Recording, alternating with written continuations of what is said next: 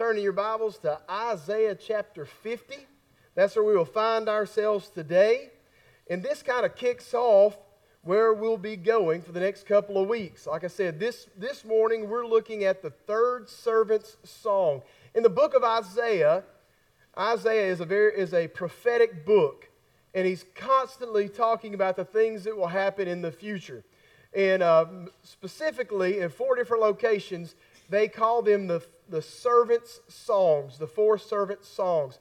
And prior to Isaiah chapter 50, you've got 2 other servant songs. And they're all talking about Christ as the Messiah and how He will come. He is the perfect servant of the Lord.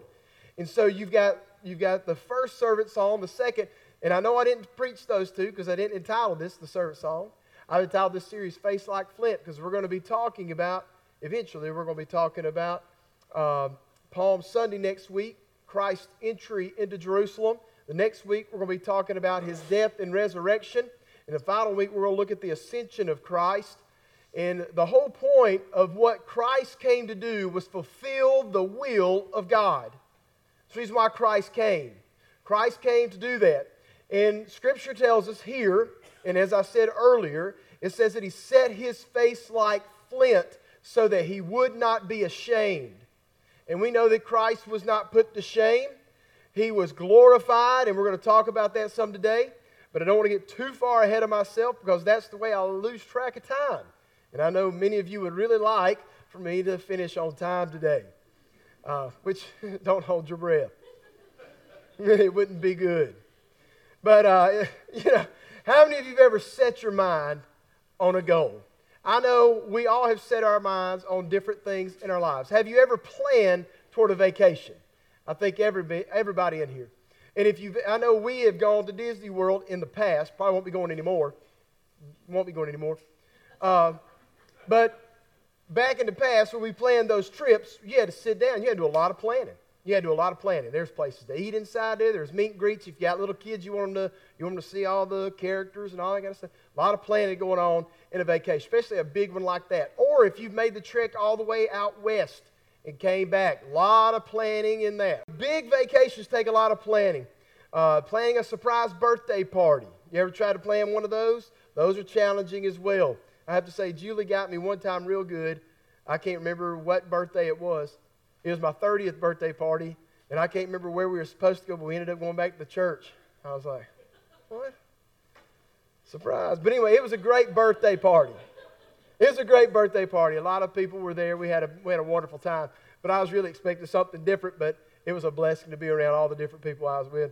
How many of you ever made a decision to plan toward retirement? That's a big deal. It's a big deal. And then, of course, one of the hardest, most difficult decisions is to plan arrangements for your funeral. We got to make plans. And when we make those plans, we got to set our mind on these things. You can't be distracted when you're planning these things because you could leave something out. You might forget to book a room at a hotel somewhere if you're going out west. You might forget, what time you schedule something if you're going on that very scheduled Disney World trip. There's different things going on. You got to be focused. You got to be focused when you set this plan.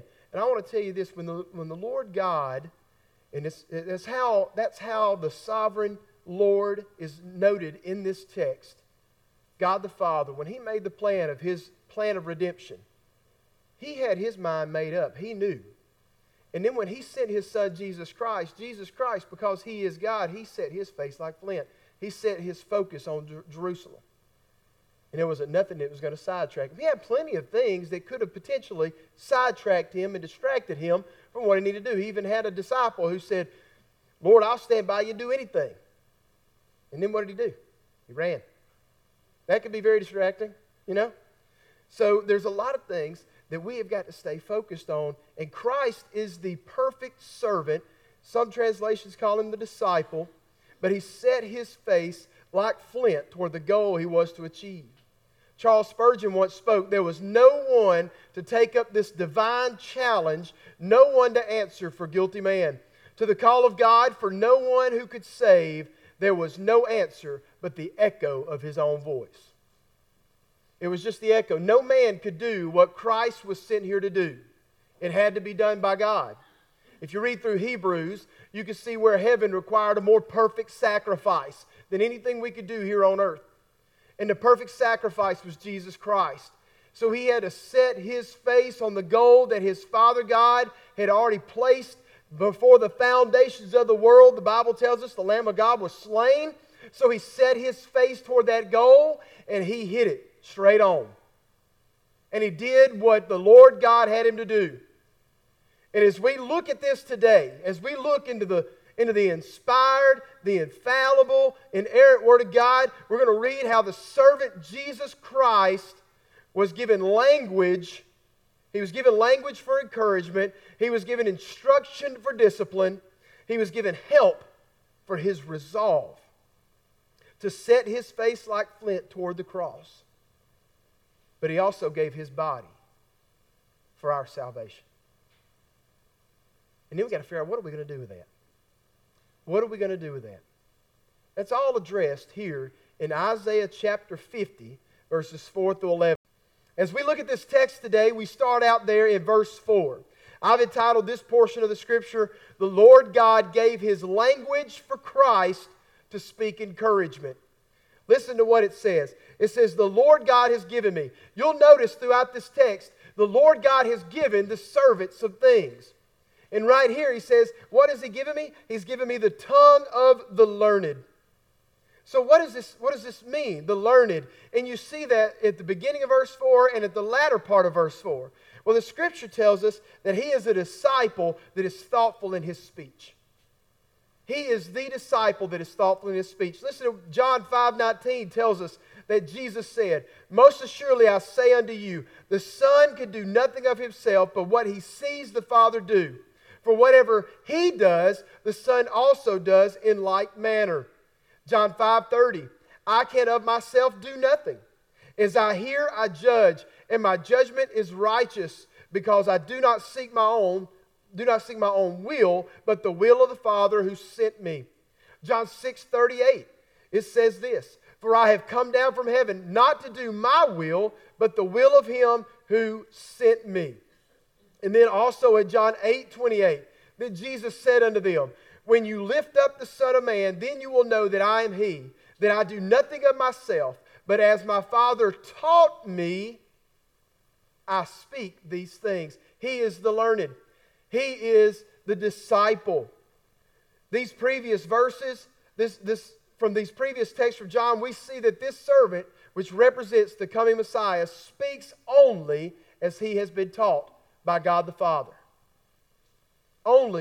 He only speaks by how he is taught by God the Father. And this word learned in the New King James is translated in other ways. In the English Standard Version, it says, "those who are taught." It said, "The Lord God has given to me the tongue of those who are taught." He has given me the tongue of the disciple. He has given me the tongue of those who are instructed. The disciples comes out of the New American Standard Bible. Those who are instructed comes out of the Holman Christian Standard Bible. So most clearly, this is someone who sits directly at the feet of a master to learn the exact way to reproduce what is being produced at the master's will. This is who this is. This is who this is. Christ. He has sat at the feet of God the Father in observance of His Father. He sits at the right hand of the Father even today. He sees how the Father rules and reigns. And he knows how he is supposed to act. He is the servant. He has been given the tongue of the learned. And we don't just learn to learn, right? We learn to put that instruction and knowledge into practice so it may become wisdom. You don't just learn to retain. Oh, great, you know about that. What you going to do with it? We learn things so we can do something with it, right? YouTube's one of the greatest inventions ever if you ever want to fix your car or fix your washing machine or do something like that, right? If you're like me, I don't know how to do something, search it on YouTube, you know? And you'll get about 3 or 4 or 5 different folks that'll show you how to do it. Some people take about 35 minutes. Some people can take about 10. You're like, I'm watching the 10-minute one. which is sometimes not as helpful. Might want to go back and watch the 30 minutes. But you sit underneath someone else, and it blows my mind that these guys own garages, and they're teaching lay people that have no knowledge of how to fix this stuff, how to fix it. It blows my mind. Right? I mean, like, why would you do that? I'd be like, no, I'm not posting that on there. Come down to the shop. You can pay me to do it, but that's just me. But he sits over there and you watch and you learn, and Jesus Christ saw the Father, and he was the learner. He was the disciple, and he was being taught. And we see that this taking these things in and then applying them and practicing them, we can see that evidence in Christ's earthly ministry. W.E. Vine wrote in his book, on his commentary on Isaiah, he said, how the Lord was to speak a word in season to him who is weary is told out in the Gospels, both in his public ministry and in the comfort he gave to the widow, the diseased, the distressed, and the tempest-tossed. It wasn't just a head knowledge. It was something that was supposed to be moved out through the hands and the feet, because the heart was for the people.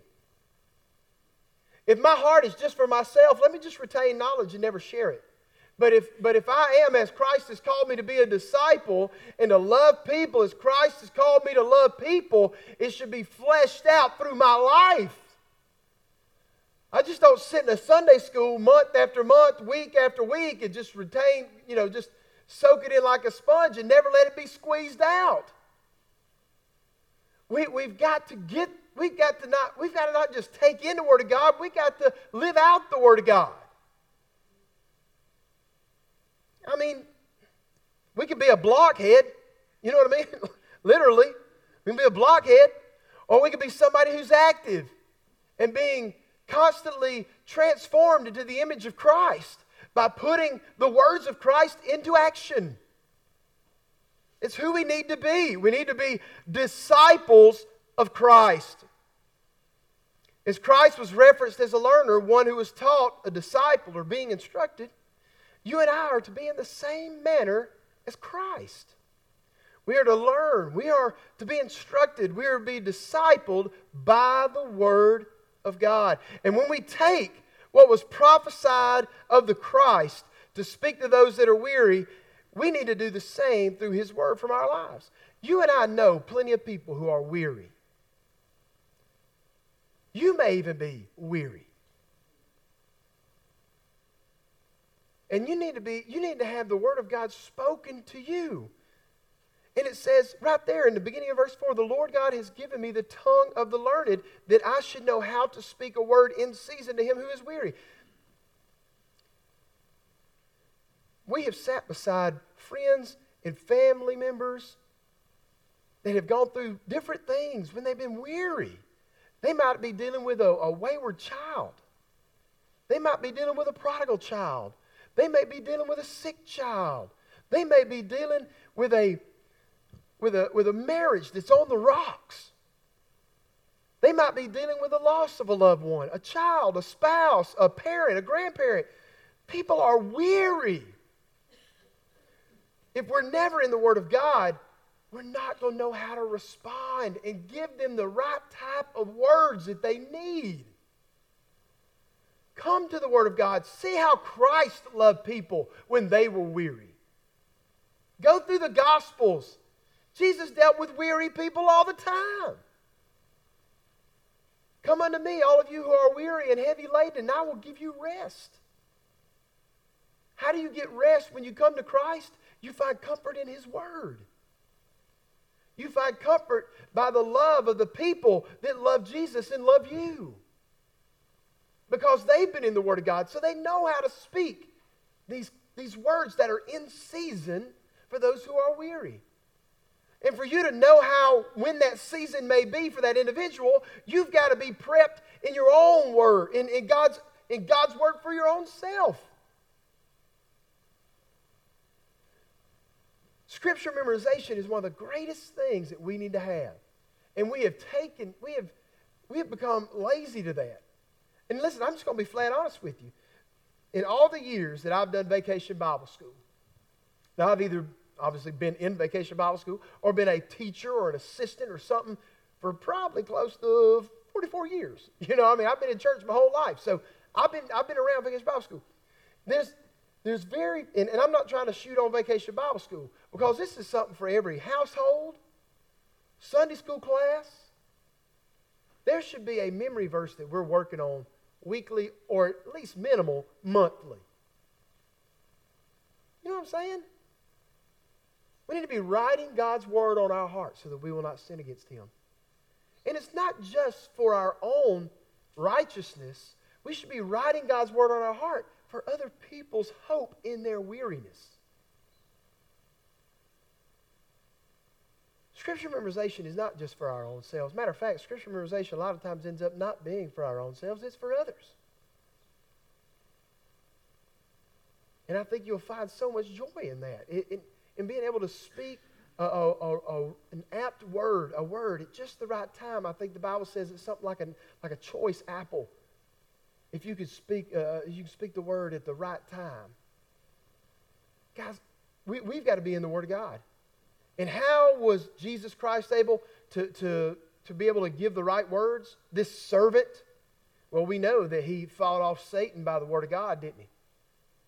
It is written, it is written, it is written. Satan would say this, Jesus say, it is written, it is written, it is written. Jesus was weary. He had already not eaten for 40 days, and then Satan took him out there. He is weary. And how did he combat it? With the Word of God, because he was learned. There's times when you're going to feel like I've been tempted by the devil. He fasted for 40 days, and then he went out and was tempted by the devil. But there's times when you may feel like you have been tempted for 40 days. And the only way you're going to be able to handle that is by the Word of God. And then obviously, having a church body that cares about you and letting them know. Letting them know. If you've got a need, talk to people. Cry out to the Lord. Call out to your church family. Somebody, I know the Lord will respond, but prayerfully somebody inside a church will respond as well. The second thing I want us to look at, the Lord God gave His instruction for Christ to show discipline in His life. Christ is the greatest model for us. Christ, when I say for discipline, to show discipline, it's not that Christ was being disciplined in a punishment type way. He is being disciplined for godliness. We're going through the book once a month, Spiritual Disciplines for the Christian Life. And it talks about spiritual disciplines and how we need to have them for godliness. And he had these disciplines because he sat underneath the greatest teacher, God the Father. And he was given the tongue of the learned. And God wants to give us these things. He wants to give us the tongue of the learned. He wants to give us the ear. He wants to give us the ear of the learned. He wants to open our ears so we can have that. God is a gracious God. When I was reading this, there's a lot of different angles. As I was looking at this, I thought, man, I could come at this from so many different angles. But it starts off with the first line, the Lord God has given me. And then I see the Lord God has opened my ear. He has given me the ear of the learned. And then it goes down and says, the Lord God will help me. So He gave His help. And then you look at Jesus and what Jesus gave. We'll get to that in a minute. I'm getting ahead of myself. But a disciple, he was a disciple because he had been given the instruction of Christ to be disciplined in a life that glorifies God. And a disciple with openness of ear and dedication of heart. This awakening, look right there in the middle of verse 4. It says, He awakens me morning by morning. He awakens my ear to hear as the learned. This awakening of the servant's ear is understood to mean devotion to God's will. The Lord Jesus knew all the suffering that lay before Him. And with undeviating steadfastness, He pursued His pathway to the cross. And when Isaiah was writing this, it is referencing the morning by morning as to an intimate relationship that has an everyday occurrence. This is what we've got to have. We've got to have that morning by morning interaction with Christ, with God the Father. We've got to have that interaction with the Word. It will awaken your ear.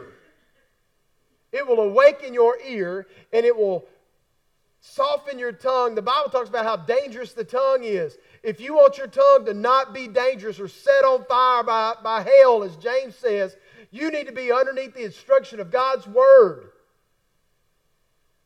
That is the only fire extinguisher of the tongue, is the Word of God. If you're outside of the Word of God, your tongue is like a flamethrower. But if you're underneath the Word of God, it will put it out. It'll calm it down. Doesn't mean that sometimes you're going to let the flesh jump out. You're going to say something you shouldn't. But what it'll do, it'll extinguish a lot of those flames that's going to come spouting out. You know, you don't have to be Puff the Magic Dragon. You can speak kind words to people. And God wants us to be that way. But it comes through discipline.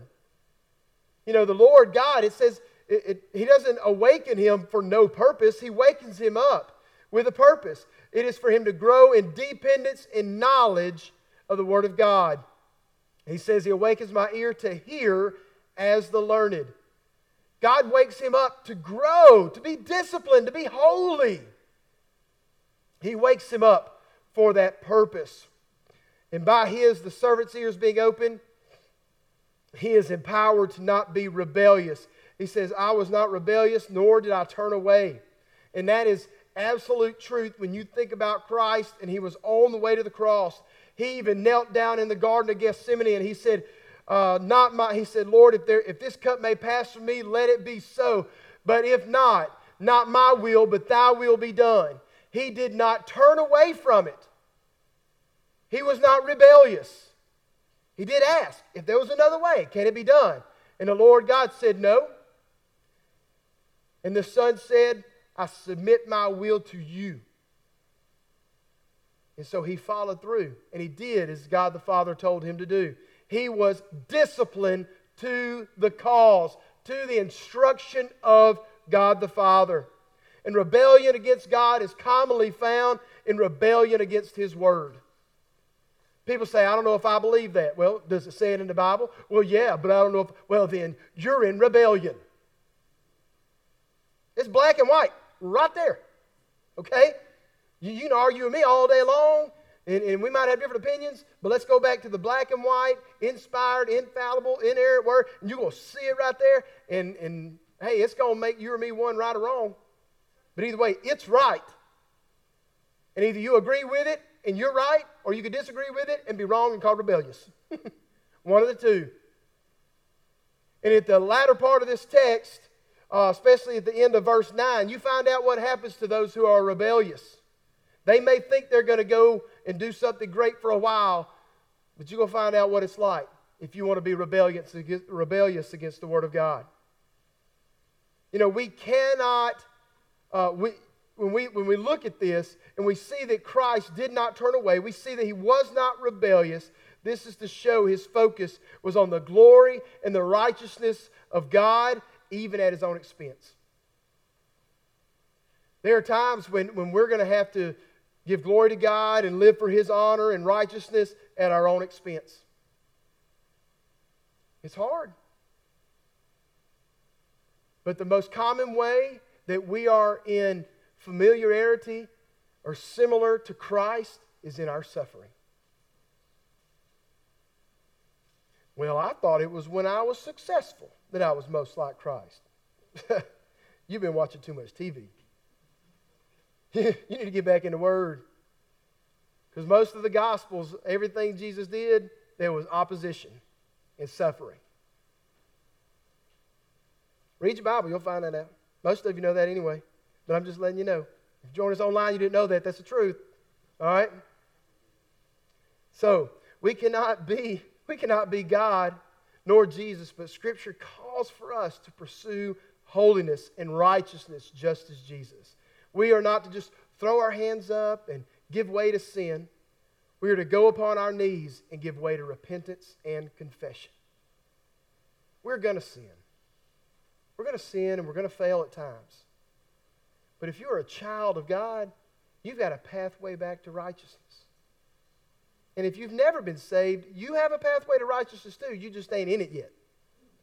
And you got to step off your own path and step into the path of Christ, which is a hard path. It was a path that led him to death. And we should not be ashamed of Christ, nor should we forsake him either when we are persecuted or are in suffering. For what better time is there to turn and depend on Christ than when we are persecuted or forsaken? He is not the one persecuting or forsaking us. Turn to him. Christ did. And you and I should. You and I should. Christ turned to the Father. Let's look at verses 7 through 9. The Lord God gave his help for Christ to strengthen his resolve. There, verses 7 through 9. Well, you're probably like, wait a minute, you skipped the verse. I'm coming back to it. 7 through 9. For the Lord God will help me. Therefore I will not be disgraced. Therefore I have set my face like flint. That's where I've got my whole title from. And I know that I will not be ashamed. He is near who justifies me. Who will contend with me? Let us stand together. Who is my adversary? Let him come near me. Surely the Lord God will help me. Who is he who will condemn me? Well, this is what will happen to them that stand against the Lord. Indeed, they will all grow old like a garment. The moth will eat them up. The Lord God, look at these in these verses. In verse 7, the Lord God would not allow Christ to be disgraced. The work that Christ came to do was a fully commendable act. More than that, it is a fully accomplished act. Fully accomplished. It's more than just commendable, it's accomplished. It's done. The work of Christ is done now. There was nothing left undone. There was nothing for anyone to add for salvation to be whole. There was nothing from the life of Christ. There was nothing from the life to which Christ lived, died, and resurrected that was disgraceful. Nothing. It was a life full of grace, and because of it, we can live. The Lord God would not allow Christ to be disgraced. The Lord God would not allow him to be ashamed. You see there, it says, therefore I've set my face like a flint, and I know that I will not be ashamed. In setting his face like a flint, there was no deviation or stumbling or falling for Christ in his focus and end goal of salvation for mankind. You know, there are a lot of actions. There are a lot of actions to which may bring shame on an individual, right? There's a lot of actions. You know, some of them are shameful acts that maybe you've done in private, some in public. Maybe you've deviated, you've stumbled, you've fallen. I know I have. Sometimes I've fallen in front of a large group. And I can tell you about some. I'll tell you about a couple. I ain't got a whole lot of time, so I'll tell the shorter one. I had a longer one. I'll save it for another time. We were playing in basketball. Most of my stuff happens around basketball. At Walter Wellborn High School gym, on one end, there was the stage. And it was pretty close underneath the basketball goal. And so the ball goes up on the stage, okay? And the stage is, you know, from the top of this stage, it's about this high, okay? So, you know, as a teenager, you know, no big deal, you run down there. The basketball had bounced up there. Well, the wrestlers would roll out their wrestling mats up on the stage to practice during basketball season because they couldn't be on the gym floor while we were practicing. So I jump up there, and I run, and I get the basketball. Okay? You know, when these rubber mats are about that thick, I go up there, and when they unroll them, the corners don't lay down quite too well. So I grab that basketball. You know, everybody's out there on the court practicing. I don't remember what point of the practice we were in. But I pick that ball up, and I'm thinking, I'm about to be cool. I'm going to dribble this thing, jump off the stage dribbling it, and continue dribbling it as I hit the court. Sure I was. So I come down through there, and I'm getting prepped. I see that. I'm about to get. And about that time, that corner's curled up, and my toe catches it. I go down, that basketball lands right in my throat. And I was like, pow! I jumped off that stage, just kept it going. Whole time rubbing my throat. Oh, man. Looked around. I thought nobody saw it. We got in the locker room after practice. Boy, you look dumb up there, Blake. Thanks, buddy. Appreciate that. You know, that was a little shameful. You know, it brought a little shame on me there for a little bit. I'll tell you my other story. It's even more shameful. It was embarrassing. Maybe that's a better word. Not really shameful, but it was embarrassing. But I'm telling you, that hurt. It hurt. because it was disgraceful, it was shameful, and I thought I was really cool there for a minute. And then I was really not cool. We've done things in our lives that are shameful. But you know what, though? Christ didn't do a single thing that was shameful. Not even something that's comical. I think Christ had a sense of humor. But I don't think he did anything that was shameful or brought disgrace on the name of the Lord. I mean, I don't know if that brought any shame or disgrace. Of course, my dad, if he would have been there, he'd have been like, oh, you know. Or my brother. My brother played basketball at the school, too. He probably would have been a little embarrassed. But you know, it didn't happen that way. But at the same time, Christ never did anything that would bring shame on the Father's name. Not a single thing. And I know I've done plenty to bring shame or disgrace on the name of Christ. But thankfully, I have a forgiving Father. And He forgives me of that. And then we look at the last part, verses 8 and 9. And the Lord God will justify him before his accusers and abusers. There in verses 8 and 9. Christ's work will be justified by the Lord God Himself. Christ was justified in His rising from the grave. All His claims of being Christ is justified when by the power of God He is raised from the tomb. We read in Romans 1 through 4, and this is a little choppy part of verses 1 through 3, and then we hit all of verse 4. But Christ the Son was declared to be the Son of God in power according to the Spirit of holiness, by His resurrection from the dead. That's how He was justified. He was justified by the fact that He didn't just die on the cross. It was all justified that He is who He said He was, because the grave could not hold Him. That justified who He was. God the Father raised His Son from the dead and said, that's how He's justified. That's how all the things that He said that He did in the power of His Father's name, all the healings that He did, all the words that He spoke, was all because it was all justified by the fact that 500 people saw Him after He was supposedly dead, because He was dead and He rose again. 500 people saw Him. It justified Him right there as the Son of God. God the Father would not allow Him to be disgraced or ashamed before His accusers and abusers, but rather He would be justified. And we know those that did that are the Pharisees and the Sadducees. This is absolutely what He's talking about. And it's very much talking about also a trial type atmosphere. This language has so much about being in a court type situation. You know, who justifies me? Who contends with me? Who's my adversary? You know, all this is very much court language. And this is all prophetic words about what's going to happen to Christ. But listen, in all of this, these folks that stood against Him, I'm going to hit this very quickly and then I'm going to get to the final point. When it says, indeed they will all grow old like a garment, the moth will eat them up. We know that if you try to store clothes that keep them from decades ago and say, I'll fit in them again, not a good idea. Maybe so, but most likely not. But you better throw some mothballs in those things, or else you're going to have a bunch of little bugs eating them up. Okay? That's what happens. That's what happens.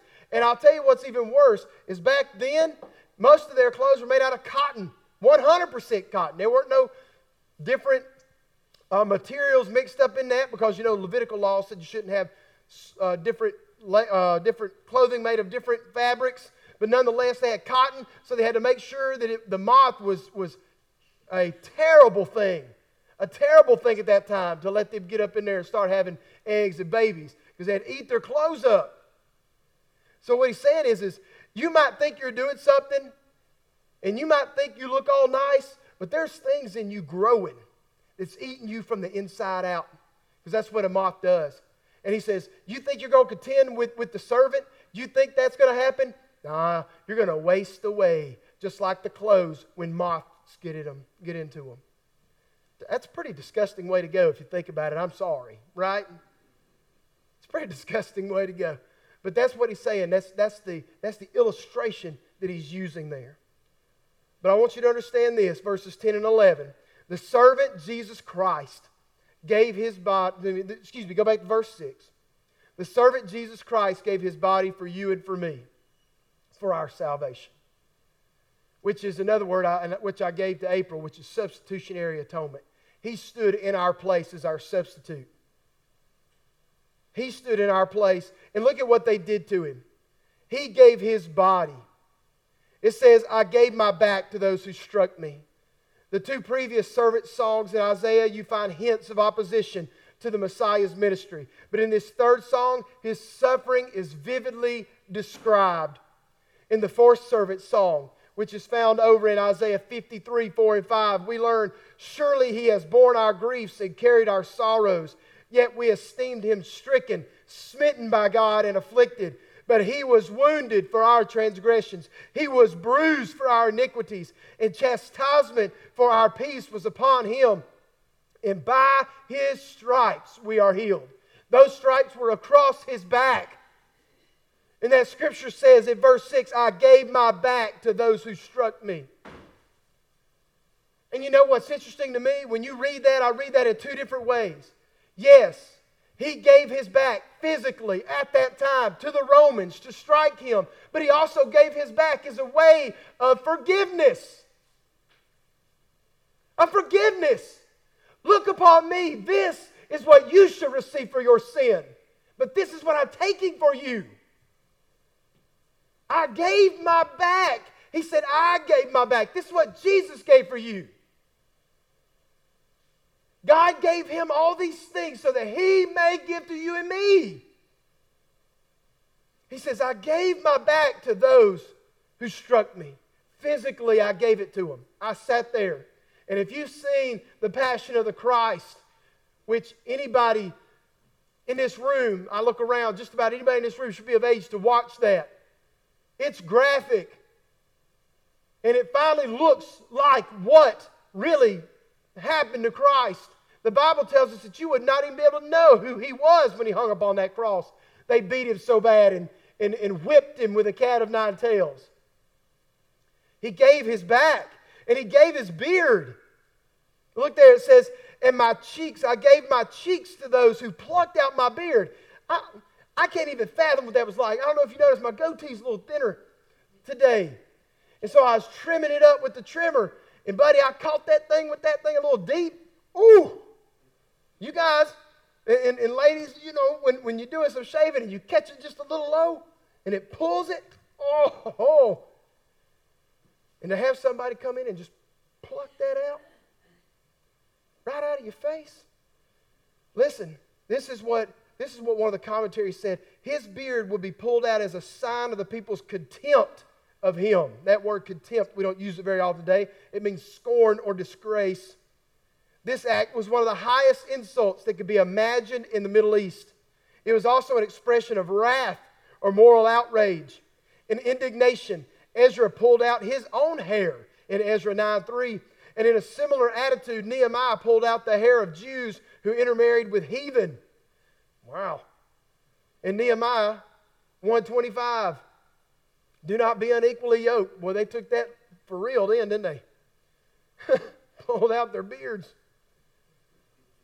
Listen, a beard was a sign of eldership.